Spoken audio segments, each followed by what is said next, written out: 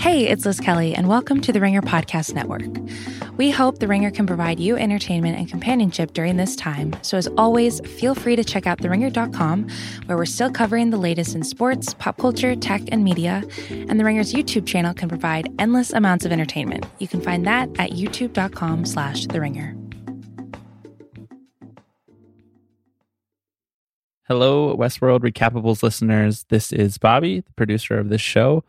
Just wanted to give everyone a heads up that our beloved host, David Shoemaker, plugged himself into the simulation around 20 minutes and 30 seconds of this podcast, all the way up to the 31-minute mark, and shared what we believe to be a theory that is true about the rest of the season of this show. A big, big, big reveal. So if you would prefer to watch the show without this theory clouding what you're seeing in front of you, go ahead and skip from about 2030 to the 31-minute mark of this podcast. Thank you, as always, for listening, and I hope you enjoy the show. Bring yourself back online. Recording timestamp. This is Charlotte Elizabeth Hale. This is a message for Nathan.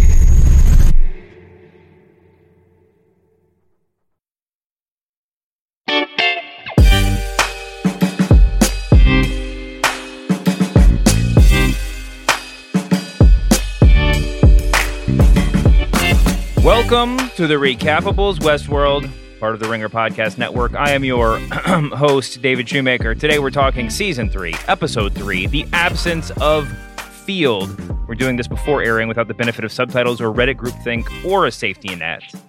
Today, I'm joined by none other than the greatest basketball writer known to man, Kevin O'Connor. How you doing, Kevin? I'm doing really great. I'm super stoked to be on this today. I'm so happy to have you. And of course, as always, my right-hand fellow, Danny Heifetz. How you doing, Danny? I am fantastic. I'm happy to be with Kevin, creature of beauty and power. You're all creatures of beauty and power as far as I'm concerned. All right, let's just get right into this. Kevin, what is your tweet-length review of The Absence of Field? It's so good to see Aaron Paul back in a role he shines. Lonely, hopeless, and getting taken advantage of by a manipulative protagonist. Goodbye, Walter White. Hello, Dolores. Oh, that's fantastic stuff. All right, well, that's what you think this episode was about. Now, here's everything that happened. Analysis.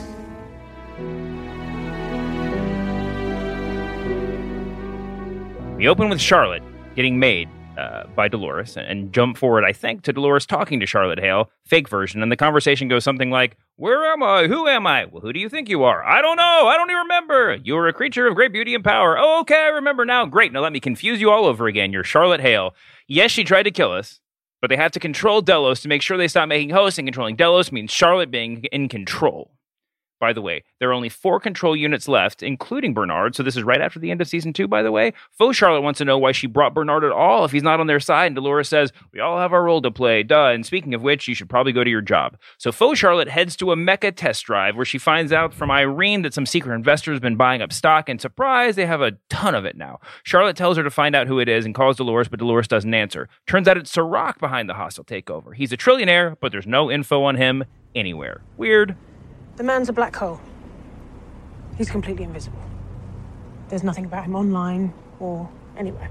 Every single record, every database, his presence has been scrubbed. Charlotte goes home to her apartment, and there's somebody there waiting for her. It's her ex-husband who's there with their son, Nathan. Whoops. She tells him all the elephants are extinct and that that she loves him, and he's like, "You're not my real mom." Back at work, the security team lets her know that there's a leak, a mole inside Delos, and they know this because somebody stole some control units, I think. Really? Is that it? They knew it was somebody in a position of power, but who? And Dolores is still not answering her phone, but finally they meet up at, where else? A hotel, and Charlotte is freaking out because she feels like real Charlotte is taking over or something, and she's losing it. She's cutting herself, not just little scratches, but full-on cut designs on her body. Dolores is like, "Quit acting like a human, you're better than that." Hale, but then she says, "Hale was always ruthless, a predator. Maybe you've come to identify with her too much." No one knows you like I do. No one knows me like you. If I ever lost you, I don't know what I'd do. Louder. If I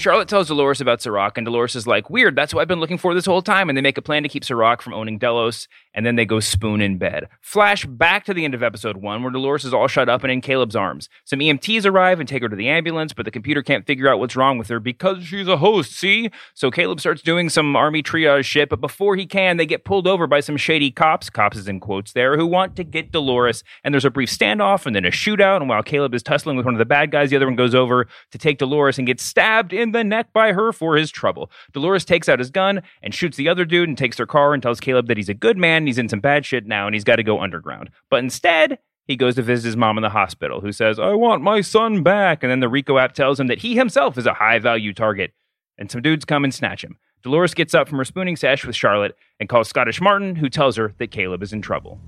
And I need information on someone. Name? Nichols. Caleb Nichols. It seems Mr. Nichols met with some unexpected guest at Vista Treatment. An insight has lowered his life expectancy. The two Snatcher guys are dangling Caleb off of a building under construction, trying to get him to tell them where Dolores is. Conveniently for them, she's right over there shooting them dead and saving Caleb. So Caleb and Dolores are strolling down the street the next morning. How is it daytime? And Caleb is like, yeah, we're in some serious shit. And Dolores takes him to a diner where he was abandoned by his mom years ago and orders exactly what he orders every time he goes, which, like, okay, I know Big Brother has my data, but then Dolores shows him that they have every bit of information from his childhood trauma, and he is enraged. Rehoboam got all of everybody's data, it seems, before there were privacy laws, and they use that to create a mirror world of this world or something like that. And then she takes him to a dock where Rehoboam says he's going to kill himself in 10 years. They put you in a cage, Caleb. Decided what your life would be. They did the same thing to me. See, Dolores is impressed because Caleb made the choice not to turn her in. Made the choice, you see. And he says it's because she's the first real thing to happen to him in a long time. He asked her what her plan is, and she says it's to cut the cord to the system and expose what the world really is. And Caleb is like, cool, I'm a dead man either way, so call me Team Dolores.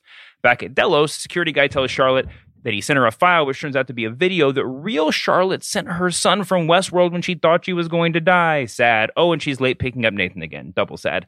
Nathan is waiting in the park with a creepy dude who Charlotte just straight up kills and steals his dog too. Later, she's watching the video again and crying, and then she cracks the code to the weird messages she's been getting the whole episode. I forgot that part, but whatever. And they were notes that when strung together play You Are My Sunshine, which Charlotte sang for Nathan on that video. With that code, you see she finally can get through to whoever's been calling her and leaving those messages. And of course, it's the guy, it's the ghost in the machine the whole time, Mr. Sirach. And of course, Charlotte was the mole the whole time too. She goes to his house and puts some glasses on so she can meet virtual Sirach, who says that he wants all the customer data from Westworld like they agreed. We're calling back to season 2 here.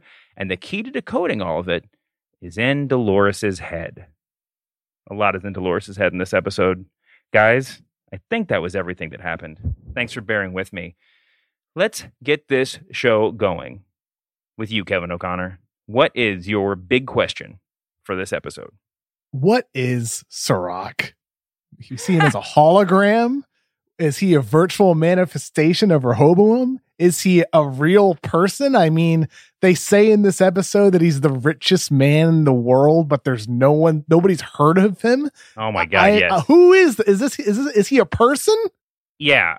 Yeah, okay, first of all, I want to take this in two pieces. One, let's carve out what is the physical state of Sirach slightly and push that aside, okay? Because that'll get us a little bit in the weeds. What or who or whatever is this entity is a really good question. Now, I'm going to go to Heifetz on this. Here's my most basic version of this question. Are we 100% sure that Sirach is... No, we're not 100% sure of anything. Right, but Liam talked about how the person who's really in charge of everything is the guy who created Rehoboam with his dad. Are we sure that that's Sirach or no?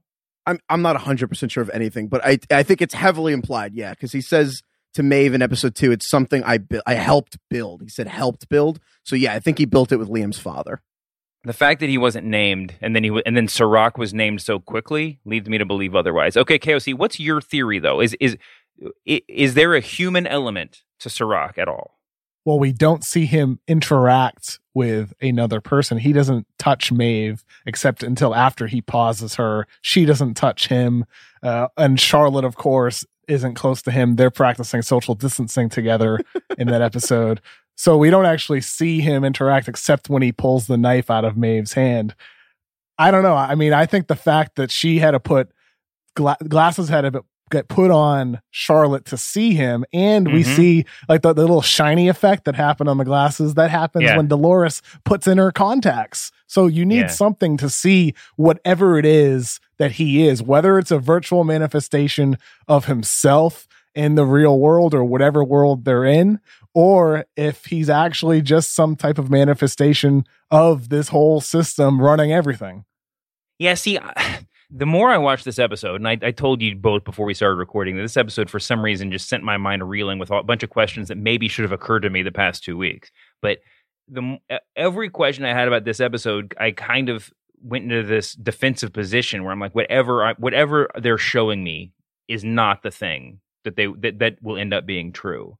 And I think that the thing, and obviously they're showing us different things at the same time, but I think I think the obvious connection to draw, which I'm leaning towards being a red herring, is that Serac is a real person who has a digital avatar, right?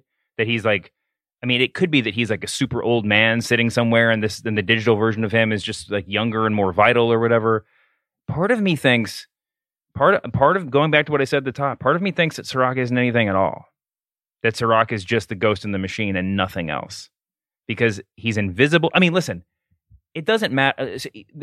What they say is that he wiped all the evidence of himself off of the world. And certainly someone in Serac's position, if he's a person, has the power to do that. But it does seem a little bit weird that like that the co-creator of Rehoboam would be a non-entity, right? That there would be no record of him. Do you mean Rehoboam is actually in charge?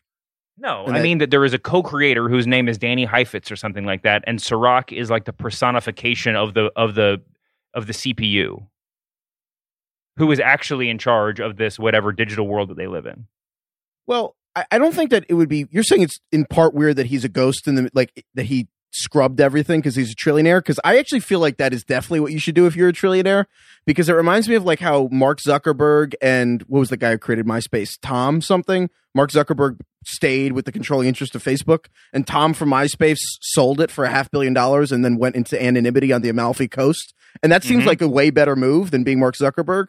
So I feel like being a trillionaire, the first thing you would do is be anonymous. I think that's totally the right move. But there's a difference between financial anonymity and there not being a New York Times article about the guy who created Rehoboam.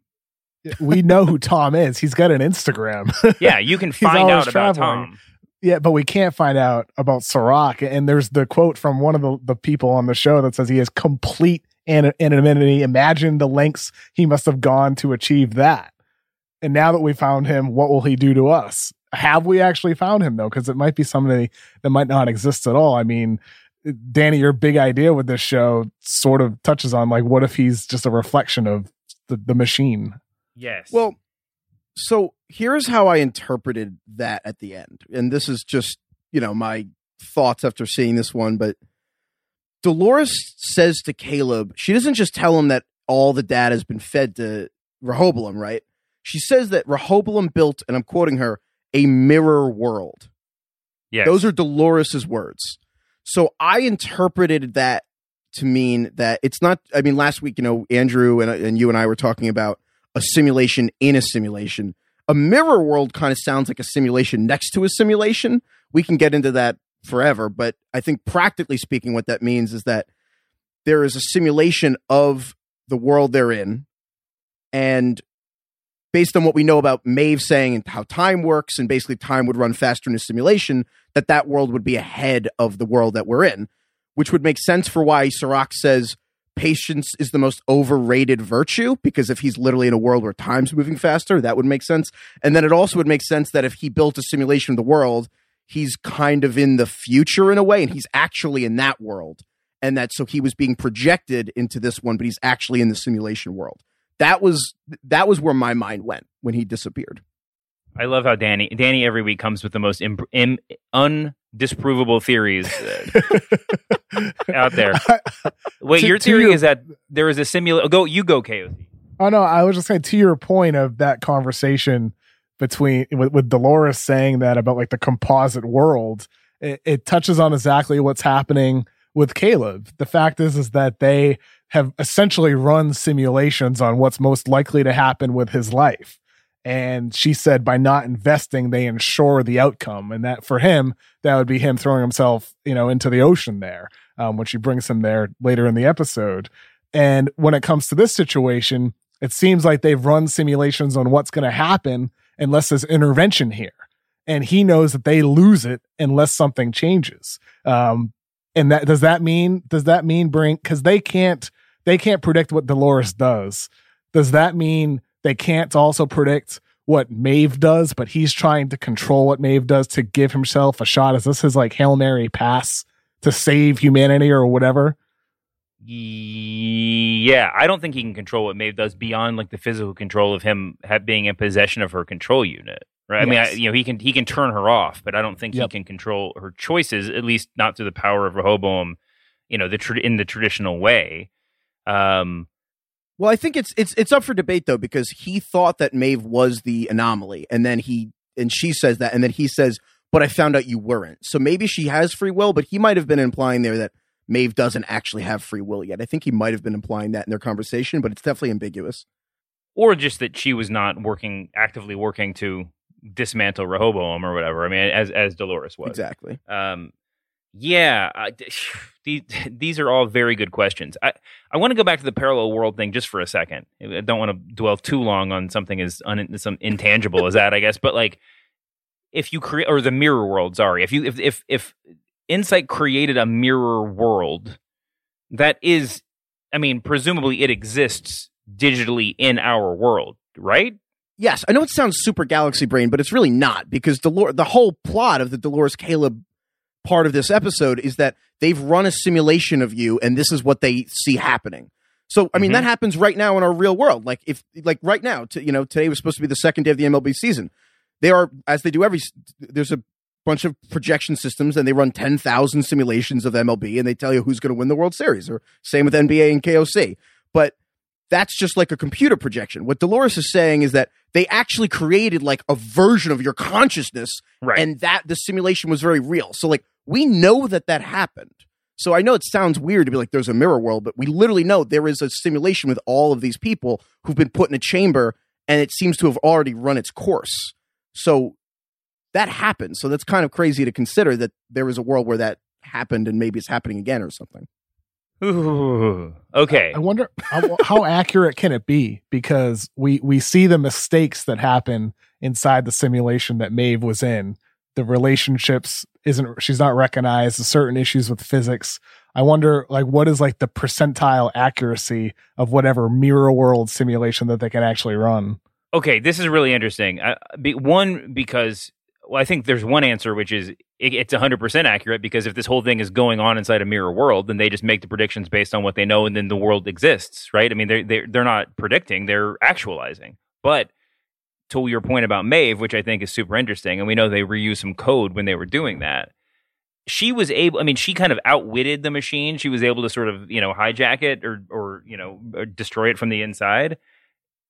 I'm not saying, I mean, even if she is a supreme intelligence, the specific, and no human could have figured out the idea to do that. The actual things that she did weren't particularly high level. I mean, like every time anybody smokes a joint in the mirror world, they could say something that would just disrupt the entire machine, right? I mean, they could ask an unanswerable question and leave everybody glitching. If that's indeed the way the world works.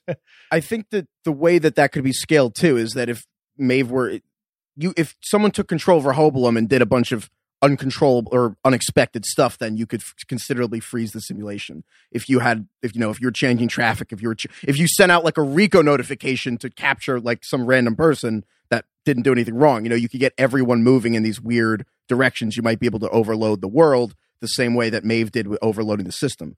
I think the interesting question is, are we 100% sure that Maeve and Dolores are in the same world if there are a mirror world? No, but I mean, through the course of this episode, and mirrors is the big idea for this episode of this podcast.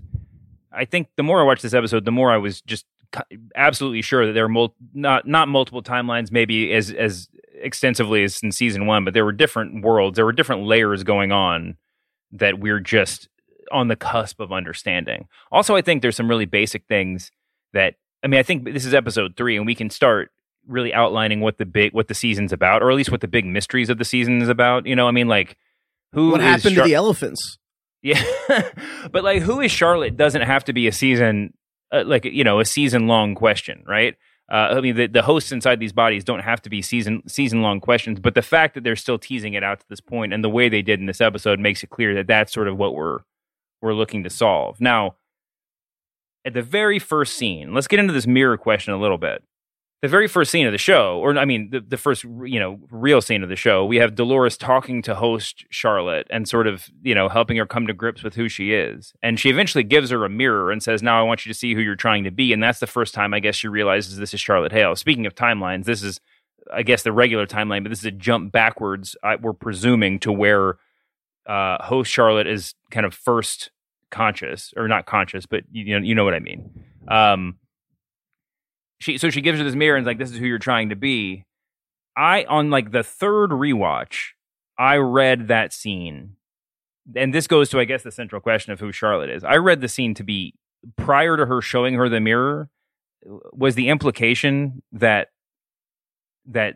host Charlotte was already looking into a mirror when she was talking to Dolores. By that I mean, is it possible that the person inside of Charlotte Hale is Dolores?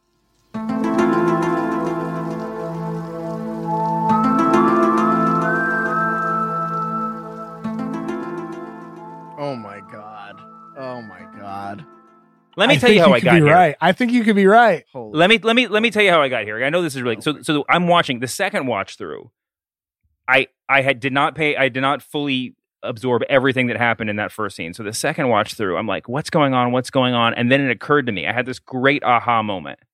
Like, oh, here's the misdirection. The person inside of Bernard is not Bernard.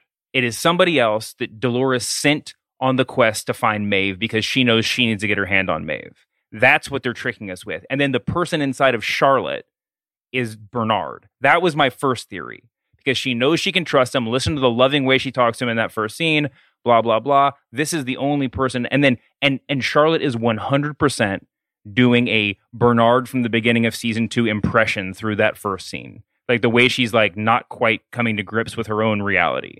It is, and so that's where I am. But then I was like, no. On third rewatch, I realized that is actually Bernard's control unit.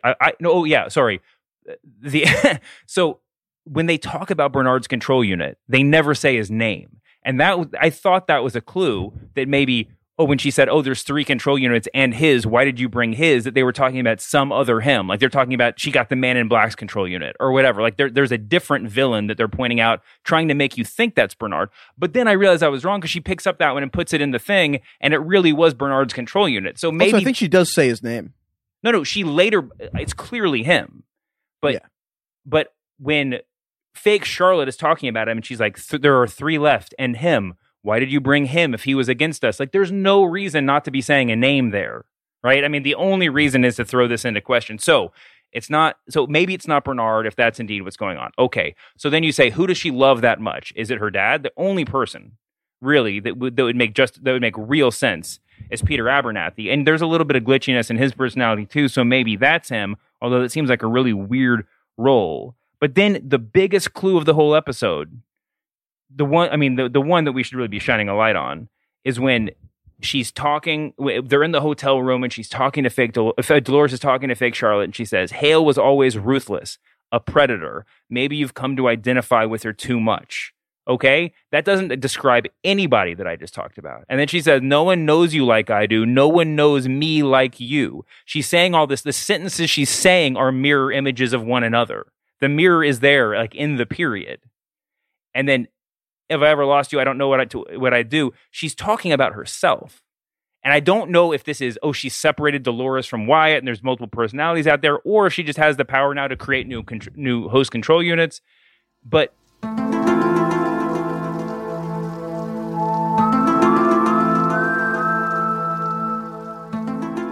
my God, she separated Dolores from Wyatt. I think you nailed it. Holy cow! And the way, I mean, literally going into the season, if I told you there was a character on the show who Dolores spoons with in bed, you would not be able to. There's no one who fits that description, right?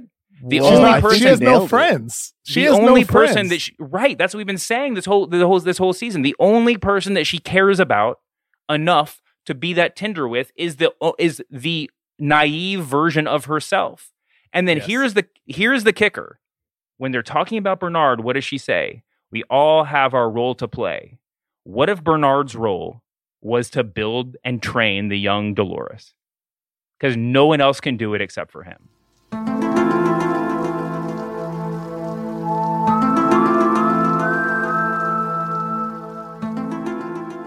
Whoa. I think you nailed that. I think that's... You convinced me. I have a whole list of thoughts I went through every character on the whole show that it could be, and I did a process of elimination, and I had a final four, and Dolores wasn't on it, and I think you're right instead, so I'm not even going to bother. I think that's exactly right. That makes a ton of sense. Was Dolores in your final four, Danny? No, I didn't list her. It didn't occur to me. It's brilliant. I'm so jealous of this. I mean, I think Wyatt needs to be brought back in some way, shape, or form. And what you're suggesting, Shoemaker, makes logical sense. That she would split her personality, and or she would just recreate herself from her own memory. Because you can do that, right? Just fact checking here. You can recreate a host from your own memory, and that's what's happened with Bernard, correct? Definitely. So with that said, could she just recreate like the young, childlike version of herself? And then we see later when Charlotte chokes the creepy dude with, her actual son, and she feels like who she actually is. When she's questioning that, is that host Charlotte saying like she feels herself, Charlotte the Predator, or is it potentially Dolores the Predator that she's remembering who she is? Either or, it makes sense. Whereas if you plug in somebody else like Teddy, it doesn't make sense to me. And when he got blasted into, host heaven anyway, it doesn't make sense if it's Clementine. It doesn't make sense if it's a long list of people, but it does make sense if it's some version of Dolores. Yeah, and it's like if you split a worm in half, it doesn't kill it, get two worms, and you might think that splitting it is one and the other, but maybe Dolores will develop, like Wyatt will develop the naive Dolores side, and the naive Dolores is going to develop a Wyatt, and that they've just multiplied instead of splitting. Which, this is wild, because, so I made a list, and basically I was like, because she brought her back, Dolores brought Charlotte back, because she says, I can trust you. So I was so annoyed by this question. I actually went through and I went through everyone, and I was like, none of these bit characters make sense to me. Because no, and this is what we talked about last week, is that there are characters that would make some level of sense, but none of them would be a satisfying reveal. And if there's anything this episode told us, is that this reveal is going to be meaningful. Yes, exactly. Exactly, because if you go through it, the only ones that even kind of make sense are her dad, who is, it's weird. He hasn't been a character for such a long time. There's Teddy, who is in the Valley Beyond, and I think it would be bizarre for them to try to explain how that happened. And then the only other character she's even really interacted with are Angela, who's definitely dead, or as dead as you can be in this show, and also isn't really a character no one cares about. Clementine, who's been a zombie for most of a season and has no relationship to the audience and barely a relationship to Dolores. And there's really just Lawrence is actually the only other character she's even like had a conversation with that is left. And he might make sense on the surface, where it's like he's a revolutionary or whatever. And, maybe there's her torturing Lawrence is similar to like William torturing him, but that wouldn't be a satisfying reveal. But I'm blown away. I think you did it. Because her cuddling herself, it's like, it's wow. Oh my God. Toxic relationship with yourself. Go back after we're done with this and listen again to everything Dolores, or everything that like they say in their conversations to each other while you're imagining that what I said is true. All right. I mean, she says that like this. Dolores says, "You and I have no mother, no father." Right. There's one time where Charlotte says, "Why can't I be myself like you?" Like, not that could, they can be read a number of ways, but she's clearly saying like you get to do this. Why don't I get to do this? Like, we're doing the same thing. I don't know if it's a young version of her, if there's I don't know how this is, but whatever this is building to, It's got to be something like that. Maybe not. Maybe I'm told. I hope that I'm wrong. I love it. Do not hedge this take. You have to own this hill. Don't hedge it. Don't hedge it. I'm with you. And about that conversation between Dolores and host Charlotte, there's one line that Dolores says to her. It's when Dolores is rubbing the moly looking cut on the side of her face, and Charlotte says she doesn't know what she'd do without Dolores. And then Dolores says, "You'd survive. You'd have to. Your kind depends on it." I thought it was. We don't have the benefit of subtitles, as you say at the top of the show, but it's interesting that at least it sounds to me like she's saying your kind depends on it, not our kind. That just stuck out to me. I listened back to that multiple times to make sure I heard it correctly. Why the usage of your instead of our? Shoemaker, not only do I support this theory of yours and think that it's incredible, and I'm so glad that you got a good enough night of sleep last night to come up with it. Sleep is huge. But also, I'm now ripping the X-Files music to play every time that you broke Danny's brain during the course of sharing that theory. Dude, deep in dreamless slumber, undefeated for Shoemaker. What does she say? You are beautiful and a powerful creature, or whatever. Yes.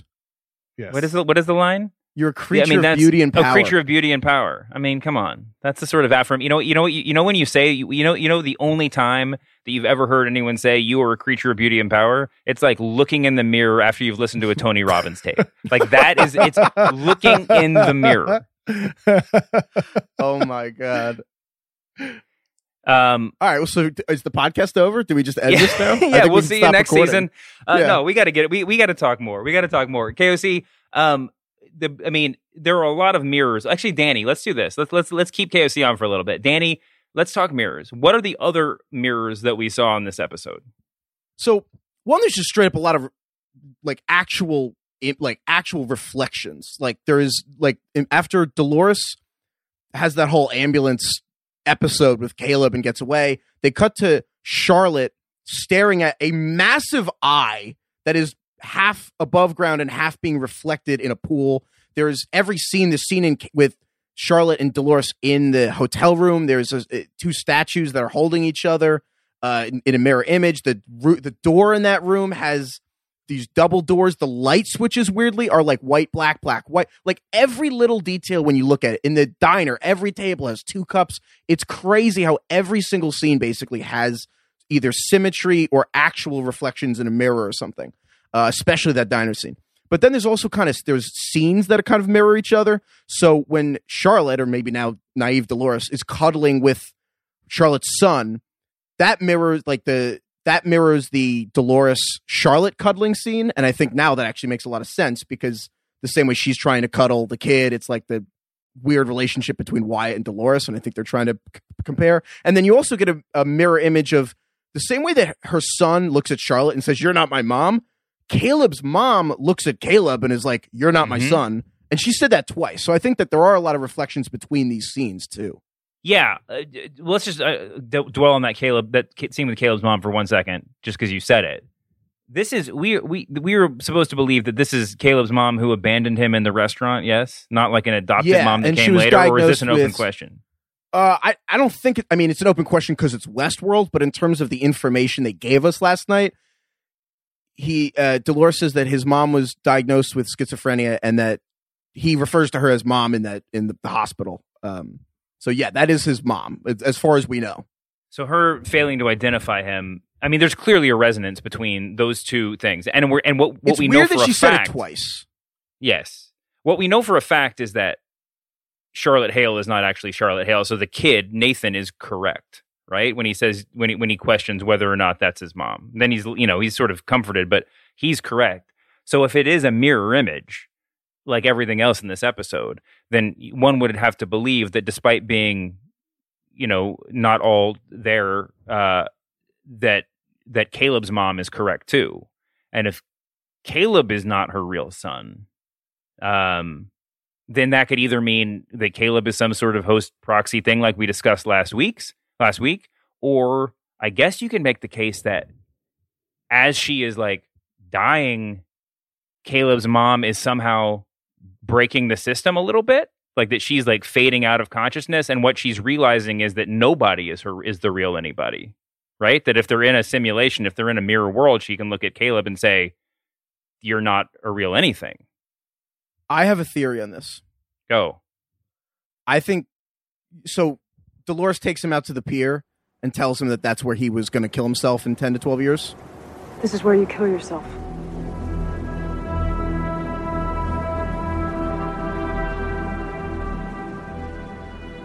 I think he's already dead. The system runs a predictive algorithm.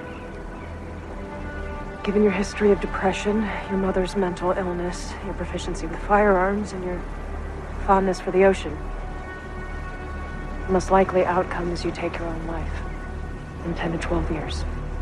Here. No. Fuck that. You can't know that. Are they wrong? You never come back here, middle of the night. Think things over. I think he already died, and that's why his mom didn't recognize him for a few reasons. I mean, a lot of people pointed out that there were a lot of similarities between his loop, so to speak, in episode 1 and Dolores's from season 1. There's a lot of weird imagery, but really, when he's being held off that ledge at his construction site, and his heart's racing, they're giving him like a simulated heart attack, and he's being held off the ledge. He has those flashbacks. Yeah. And the flashbacks are so similar to what happened to like Bernard when he was remembering his life, William, Dolores, like so many characters have had those. They're very hosty. And then there's also just like, we know he's got shot in the head. Like the first episode of the season, a guy points a gun at him and he literally is like, you wouldn't be the first person to shoot me in the head. So we know that. We know that he was with his buddy Kid Cudi, and Kid Cudi didn't make it. It's kind of plausible that he got shot and did not make it, and they recreated his consciousness, because apparently you can do that so easily that Kid Cudi can be turned into like a customer service therapist to call his friend, because the VA doesn't have enough therapists. So if that's possible, it's not that much of a stretch to think that it's possible with Caleb. And then the thing, honest to God, the thing that makes me think it's so for real is the milkshake, because they lingered for so long on that pink milkshake, that strawberry milkshake. For so long, it's like, why would they do that? Well, ever since the first season, we've always seen like red and white mixing, blood and white and milk mix in the first season. Every time there's an important host-human contact. The intro for the first season, it's like a host being dunked in white. We see host being dunked in white so much. This season, the title sequence is a white host being dunked into red, into blood. You know, host-human hybrids, the pursuit of like not being able to die and living forever. That was like the main point of season 2, and kind of where this is all going is about humans don't want to die. So maybe the people just love strawberry milkshakes, and the whole reason they lingered on that milkshake for so long was strawberries are important. Or maybe it's an excuse to get the pink liquid there as a foreshadowing of Caleb is the mixing of white and red. And then when they go out on the pier itself is a pretty important place, because we know, I mean, look, this is a show made by Jonathan Nolan and his wife, Lisa Joy, who is the brother of Christopher Nolan, who made Inception. And Inception, the beach is quite literally the edge of consciousness. And then in season 2, they basically ripped that idea from Inception for this season when Bernard wakes up on the beach. And season 2, the beach is very much also the edge of consciousness. The pier is beyond the beach, and they have a big overhead shot making that clear. And the conversation is kind of happening beyond the edge of consciousness. And if that sounds galaxy brain for you, what is the last thing Caleb says? I'm a dead man either way. At least this way. I get to decide who I want to be. Dolores is like, do you want to join my revolution? And Caleb says, yeah, I'm a dead man either way. Oh, that's good. What do you think, Caleb? KOC, Caleb is you mentioned Caleb up top. Aaron Paul, your guy. What do you think we're dealing with? I mean, I watched this episode and I think about the moment when they turn his adrenaline up and put him in essentially cardiac arrest. And I thought to myself, what's really different from him than the host? If he's actually human, it seems like there's not all of him is. They know everything that he does. They know his entire history. They know his future, or at least they can make a strong prediction of what his future is going to look like. They can kill him on the spot if they need to. What is really the difference? He seems like, as Danny alluded to, that blend of white and red. He's sort of a hybrid of human and hosts. Yeah. There's some. I mean, talk about Danny mentioned those like host-like flashbacks that he was having. There was one little back to back as he was being dangled over the roof, where it looks like there are like two masked dudes holding a gun at him. Two things. One, both those masked guys are in like ski masks that have eyes printed all over them. I mean, really conspicuously. Just eyes. And two, the dude holding the gun at him is 100% Aaron Paul. That is Aaron Paul under the mask. Like it goes right from that to a picture to Aaron Paul's actual face. If you look at it, they could be trying to trick us, but like those are some light ass eyes with some light eyebrows, and that is probably Kid Cudi standing right behind him. There is definitely some like misdirection about. I mean, you don't have flashbacks like that without intentional misdirection, at least not in this show. I don't know what we're dealing with. Wait, do you think? Wait, sorry. Are you saying that Caleb killed Kid Cudi, and now Kid Cudi now gets Caleb's body? No, I just think it's. I mean, that could be. I just think it's something more like Caleb and Kid Cudi were actually like Black Ops evil dudes, and that's why the government owns them or something. You know, like they actually did the crimes that they're remembering as things being done. Caleb remembers as something being done to him, and he's like not a good guy. Just like with Dolores, she had all those memories of Wyatt and didn't realize she was Wyatt. So yeah, I think these two have a lot more in common. Because they made it seem like he was a soldier, and they make that weird comment of like, thank you for your service. And the more we see of those flashbacks, the more sketchy that work seems. Yeah, it's weird that he would be like a soldier, and his entire, like so far, all of his flashbacks military flashbacks only add up to like one scene with some dudes holding a gun on each other. You know, I mean, there's no like battlefield. I think someone died in that, whether it's him or what happened. Like, I think that either that is the place he died, because I think that, without going too into this, basically, I think the scene with his diner and when he was a child and his mother abandoning him seems to very much be the cornerstone-like memory, whether it's he's human, hybrid, or whatever. Humans and hosts in the show clearly have cornerstone memories that they're built around. But it seems that humans, so like William has the cornerstone, it seems to be, of his wife passing away, but then he also has a second memory, and I think that Caleb also has two memories. I think there's the cornerstone of him and getting abandoned by his mom, and then the second one is also the cornerstone. I mean, it's called corner for a reason. There can be two corners. Huh. Interesting stuff. All right, we're going to roll on from here. KOC, any parting thoughts before we let you go?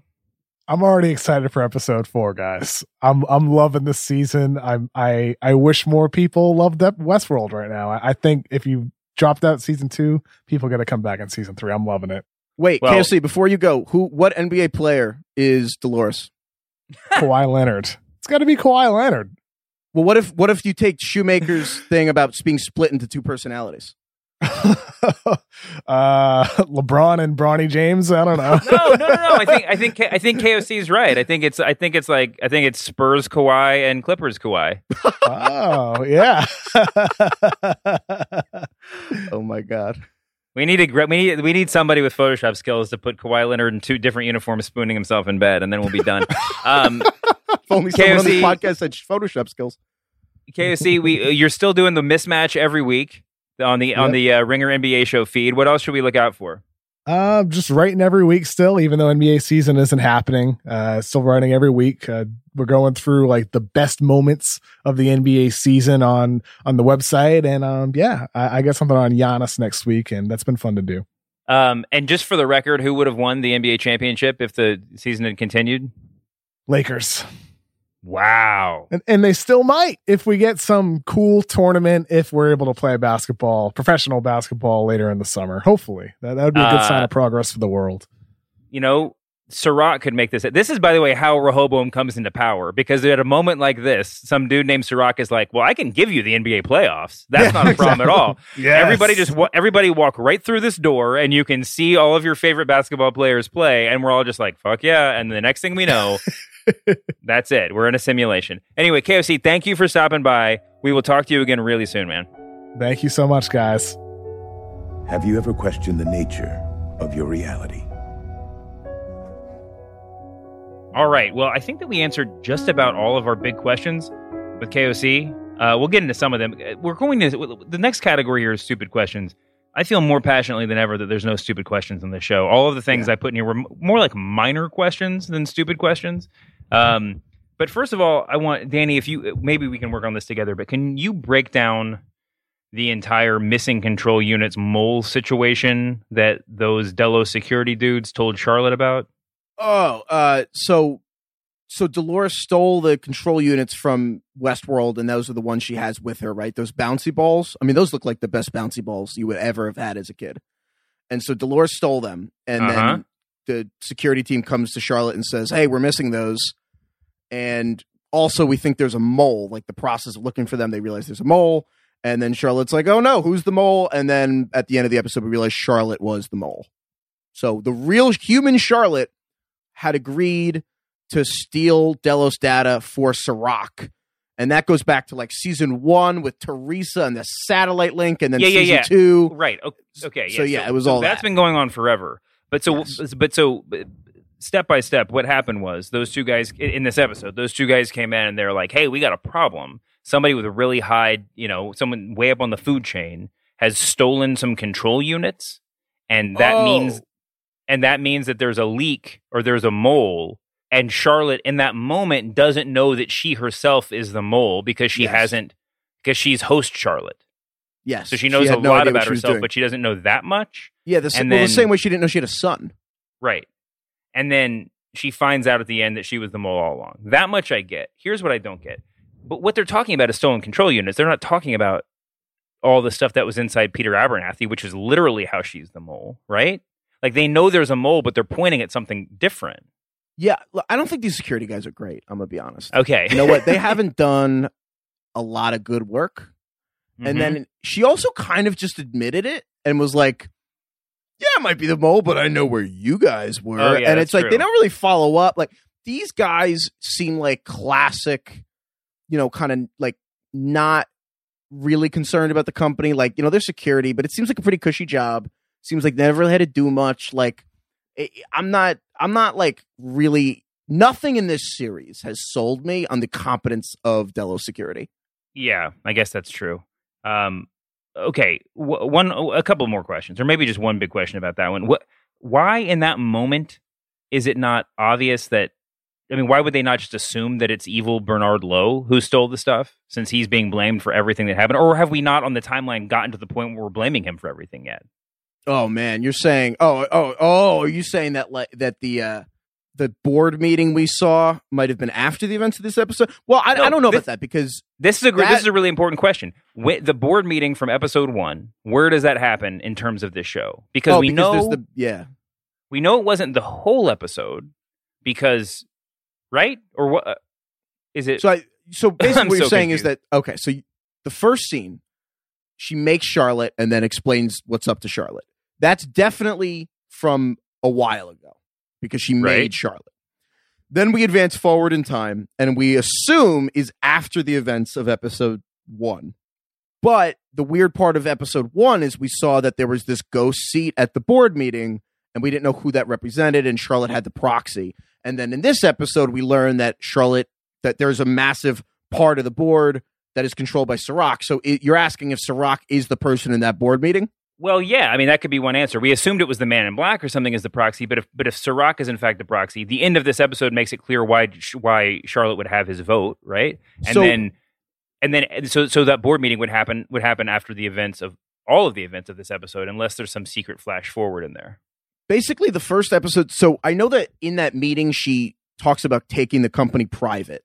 And then in this episode, when she's first told about Serac, I believe Irene, I forget the name of her assistant. Irene. Or number 2. Yeah, Irene is telling her, we cannot take the company private. So I don't know. That at first made me think, oh, yeah, no, this is still in sequential order. The board meeting already happened. Although I suppose that could have been a private conversation that Charlotte's like, no, we're pressing on. We're going to take it private. And that's why she's pushing it through. It's more possible than I thought, actually, that this episode happened before episode 1. As I was rewatching 2 hours ago, I would not have thought that. Well, I feel like there was something at the end of the show that made me think that there was stuff that happened afterwards, but now I can't even remember. This whole thing is such a mind bender. But yeah, I mean, it does make a certain amount of sense that if at some point in the future they decide to blame Bernard for everything, then that's when they send Bernard away, to the Philippines or whatever. that gets all the heat off of Charlotte, et cetera, et cetera. Like maybe that's just the answer, because right now they're like, I don't know who it could be. And it seems like if this was after the board meeting, then why not just be like, yeah, it was the dude who was responsible for everything. Why would he not be the obvious choice for the person that stole the control units? Anyway, yeah, that's a roll. Not bad. But they also said that they took several control units. Most of them were low level, but one of them was Maeve, who was significant. I'm not sure. Well, a little bit confusing. They're missing. Right, but why those? Like, what's the distinction? Obviously, Maeve has been around longer, but like, what would a low level host be, and why would Charlotte have wanted those? Like, who were we talking about? Just like her dad would have been relatively low level. They're confusing the ones. I don't think they were saying Charlotte stole those. They were saying that there are host control units missing, and they can't have IP unaccounted for. Those are the ones Dolores stole. Oh, right, okay. And they're saying those are bit players, which again is a hint to it could be Peter, or it could be Teddy, or guys who don't matter, or you know what I mean. And I think that's what they were talking about. So there's, I guess it's weird because Charlotte stole stuff on two levels. The real human Charlotte was stealing data out of the park, and the host Charlotte is one of the host units, or at least we thought that was stolen. Yeah. Okay. So let's talk about Charlotte a little bit. Why? This is a stupid question, I guess. That's the section that we're in. Why is Serac not aware that he's talking to a host? Like, how is nobody in this world aware that? Like, I mean, shouldn't Serac of all people realize this is not a human standing before him? I think there's two answers. Either he does, right, or he doesn't because Dolores isn't predictable, which is his original problem. Like the driving action, it doesn't feel this way, but I believe the driving action of this season is that this world is perfectly controlled and predicted by Rehoboam. Am I getting it? Rehoboam? And no, you're adding an L as usual, but go on. Damn it. AI is perfectly predicting everything that's happening, but Dolores can't be predicted. So including Dolores is the one who killed Charlotte, and Dolores is the one who created new Charlotte. So those were not accounted for in Serac's world, so Serac doesn't know. Or he knows. I don't think there's an in-between. Okay. A couple more Charlotte questions. We got to roll forward. But number one, why is smoking allowed in the year 2053 or whatever this is? Dude, right? She's just ripping cigs indoors. And I'm like, how is that? First of all, why wouldn't they be vaping? Are you telling me cigarettes have come back and you can smoke? It doesn't make any sense. Can I answer the question that I just asked? Yes. If they're living inside a simulation, why does it matter? Dude, but like, because isn't the best argument for if someone offers for you to go live inside of Mirror World, aren't the greatest arguments in favor of it, one, that you can see who won the NBA Finals, and two, that you can like smoke and drink and do whatever, and there's no lasting simulated lung damage? Cancer. Yeah, I guess so. All right, one more question about Charlotte. I mean, okay, keep going. Well, you can ask as many as you want. I have one. Hit me. Can we talk for a minute about how her ex-husband? You can actually refuse to answer this question. When she goes into her apartment and realizes she has a ex-husband and a child, her ex-husband calls her Charlie. Oh my God, I know where you're going with this already. We spent so long last season trying to figure out if Bernard or Arnold's now dead child was the same person as Charlotte, because there's a similarity between the names Charlotte and Charlie, and now someone is actually we threw that out the window, but now there's someone actually calling her Charlie. I'm not gonna lie, I did not make that connection until you're telling me this right now, and it's such a specific thing to call her because Arnold's son was named Charlie, and wow, if there's a connection there, that would be kind of wild.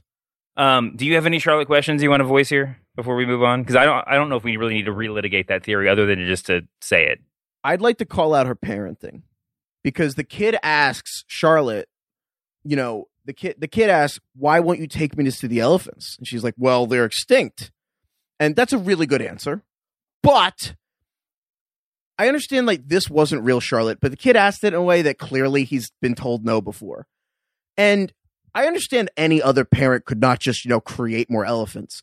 But Charlotte Hale is the only person in the world who could get this done. She's the CEO of the company that creates life. Not only that, they have elephants in Westworld, so there are host elephants. And she's already agreed to smuggle out like 4 million host mines for like an incomprehensible amount of money for this trillionaire. You can't sneak out one elephant for your kid. Or, I don't know, bring your kid to see the elephants. Yeah, that's important. But yeah, who knows? She's never taken her son to see the elephants. Come on. Well, she does her own thing when she's in there. You know, I'm not sure that she really wants to involve her child in that. That's a good point. Inviting Teresa to see those meetings with Hector. Yeah, exactly. All right. What else do we need to figure out?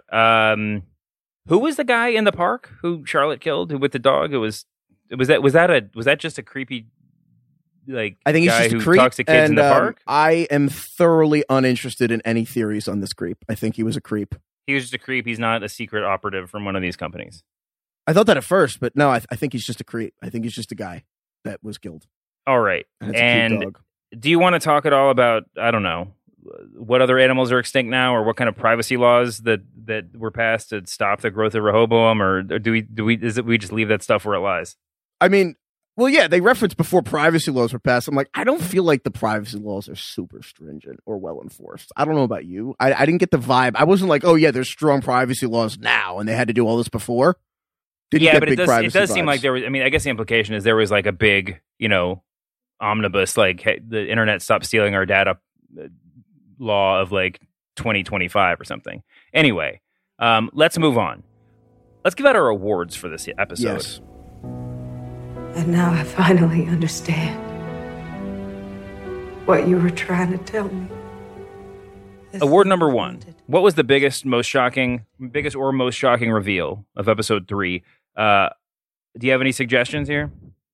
I mean, I think Charlotte was the mole, and was real human. Charlotte was the mole and feeding stuff to Sirach was a big one that that was interesting, especially because Charlotte not knowing it. Charlotte having a kid, that was a brutal scene.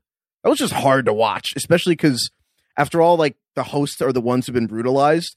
Watching this kid talk to, like, Invasion of the Body Snatchers mother was the most demonic stuff the hosts have ever done. I just watched that movie, the 78 version of it this week. Well, it's a fantastic film, but go on. Well, no, it's just that that was demonic. That was truly, Dolores likes to talk about them being gods. That was some devil stuff. Like, this kid's talking to a ghost of his dead mother who's not his mom. And, like, that was the first time I really viewed anything the host had done in a truly evil light. So, like, that was a sick reveal. I also was really bummed about the elephants being extinct. That was a tough reveal. That was too real. But I definitely think the biggest one for me was Sirach being a hologram. I think that blew. I did not. Yeah, I mean that was. We've had that question for approximately 7 days or whatever. But, like, that is a real question that we had that was finally revealed to be true. And so I'm tempted to say that too. I mean, I think the mole thing was just sort of the question within inside the episode and blah blah blah. I think Sirach being a hologram, we're going to be dealing with that. I think for several. I mean, for the rest of the season, kind of like teasing out what that means, right? I mean, I sure hope so. I think it'll come up again. Yes. Do you know now who you've been talking to? Let's see what else we got here. Award number 2, best quote of the episode, or monologue, of course. Do you have any? What's your top 1 or 2? I mean, there's patience is the most overrated virtue from Sirach. Mm-hmm. That was sick. And then Dolores saying, by not investing, they ensure the outcome to Caleb on the pier was cool. But I think the clear winner here is Charlotte choking the dude to death and then telling her kid, "You are my sunshine." That was easily the best line of the episode. Yeah. I think that some of the stuff I quoted up top, some of the things that Charlotte said. I mean, Dolores. There's some good Dolores lines when she's talking to Caleb. She's like, "They put you in a cage, decided what your life was going to be. They did the same thing to me." I mean, there's definitely some meaningful stuff in there. But I'll let you have the award this episode. I like that one too. Don't let me do whatever you want. The harder I squeeze, the more I remember. Squeeze away. Yeah, that one's good. That's great. That's fantastic. All right, award number 3. The This Maze Was Not Meant for You award for the dumbest human. Oh my god. Whew. Every human who's outside. I mean, everybody that pops up is just like a Keystone Cop. The EMTs who don't know anything about being EMTs. So my brother is a firefighter and has EMT training and's been an EMT, and he had thoughts on this scene.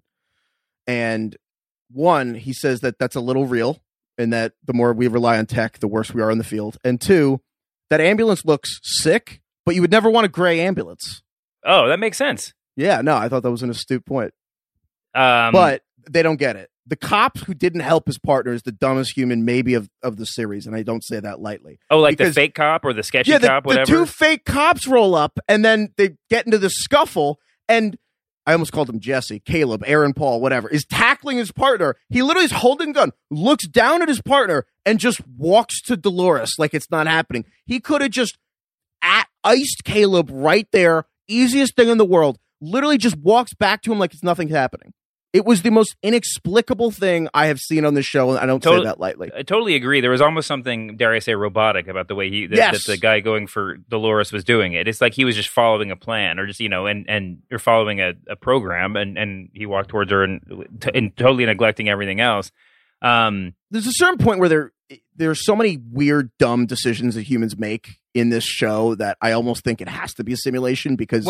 It's the only way they could retcon certain dumb stuff that happens. Yeah, the implication for that scene, obviously, was that these guys picked up a RICO assignment. Whether or not they're real cops, I'm tempted to believe they're not, but that they were pretending to be cops because they said yes to the RICO app when they going to get Dolores. He wanted the guy to die so that he didn't have to split the money? No. What I'm saying is, at some point we have to, and we can do this maybe on a future episode. At some point, we actually have to wrestle with the fact that that Rico is part of this simulation. Like the Rehoboam, is not turning a blind eye to this. Jonathan Nolan's this is part of the world. This. It's on the blockchain. I think it's separate from Rehoboam, and that's not been said in the show. But Jonathan Nolan said it on stuff on the Westworld YouTube channel.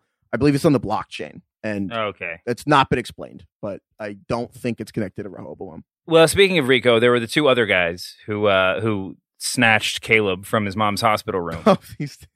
And then, those guys were pretty dumb too. I think that the winner or the fake cop, the winners or the cops who got iced, but yeah, they botched that. The guys who kidnapped Caleb took him to. I'm so confused by this scene. We should have talked about this earlier. They end up. Am I correct in saying they end up at the place where Caleb works, or seem to have previously worked in episode 1? I think what they were going for is if that Caleb falls from that, it wouldn't be suspicious because it was his workplace, and I guess it's not a workplace accident at midnight, but I guess it would have been a place for him to commit suicide that isn't suspicious. But the flip side is that they're literally doing a thing from a Christopher Nolan movie where The Dark Knight Rises, literally the first scene is they're pointing guns at people as they go to throw them out of a plane. And then Bane is like, why would you shoot a man before throwing him out of a plane? And that was all I could think about during this scene because they're threatening to throw him off and giving him a heart attack and pointing a gun at him. And I'm like, guys, you only need one of these things. Yeah. Do more Bane voice. More Bane voice from Heifetz. Real quick. Come on, do a whole spiel. Eat your fiber. All right. Yeah, that was a very weird, very hard to parse scene. I really thought he had moved on to other jobs, but I guess he's just interviewing for other jobs. Speaking of Caleb. Oh, I have one other Caleb question for you. We got to get out of here. Guys, gals, everyone. Wait, what happened to your Caleb question? I'm going to ask you at the end of this. This is something one to grow on. Thank you for listening to the show. Email us your questions, your comments, your theories about Danny Heivitz's hair. The Recapables Westworld at gmail.com. Yeah, that's Join the revolution. Bane's somehow British now. I don't understand. We're just going to go. We're going to fade to black with us arguing about this. Why did Dolores saved Caleb from being thrown off the roof, and then they're walking down the street to go to the diner, and it's day. It was night when she saved him. It was day 5 seconds later. I feel like that's just one of the things the show gets away with because everything might be explainable, and then at the end, I think it was just an editing thing. But I think that's one of the things people get frustrated with. Your inclination is, it's a simulation. Who knows? They didn't notice, but no, it's probably just an editing mistake. But also, they're so meticulous about this. I don't know. That's a really good question. There's a way that you can totally piece this whole season together so far, where like Dolores somehow meets Caleb before she is rescued by Caleb, but then wipes his mind or something. And that's what that's how I'm trying to figure out. That's why I'm trying to make have there be a justifiable change of time. But who knows? I'm done with my theories for this week. I hope you're done with yours. We'll see you on Tuesday, aka Wednesday, for Tinfoil. We'll see you on Wednesday for Tinfoil Tuesdays, the happiest day of the week. And then we'll see you again 1 week from today, right after episode 4. We'll be back with more justifiable madness. See you then. Madness!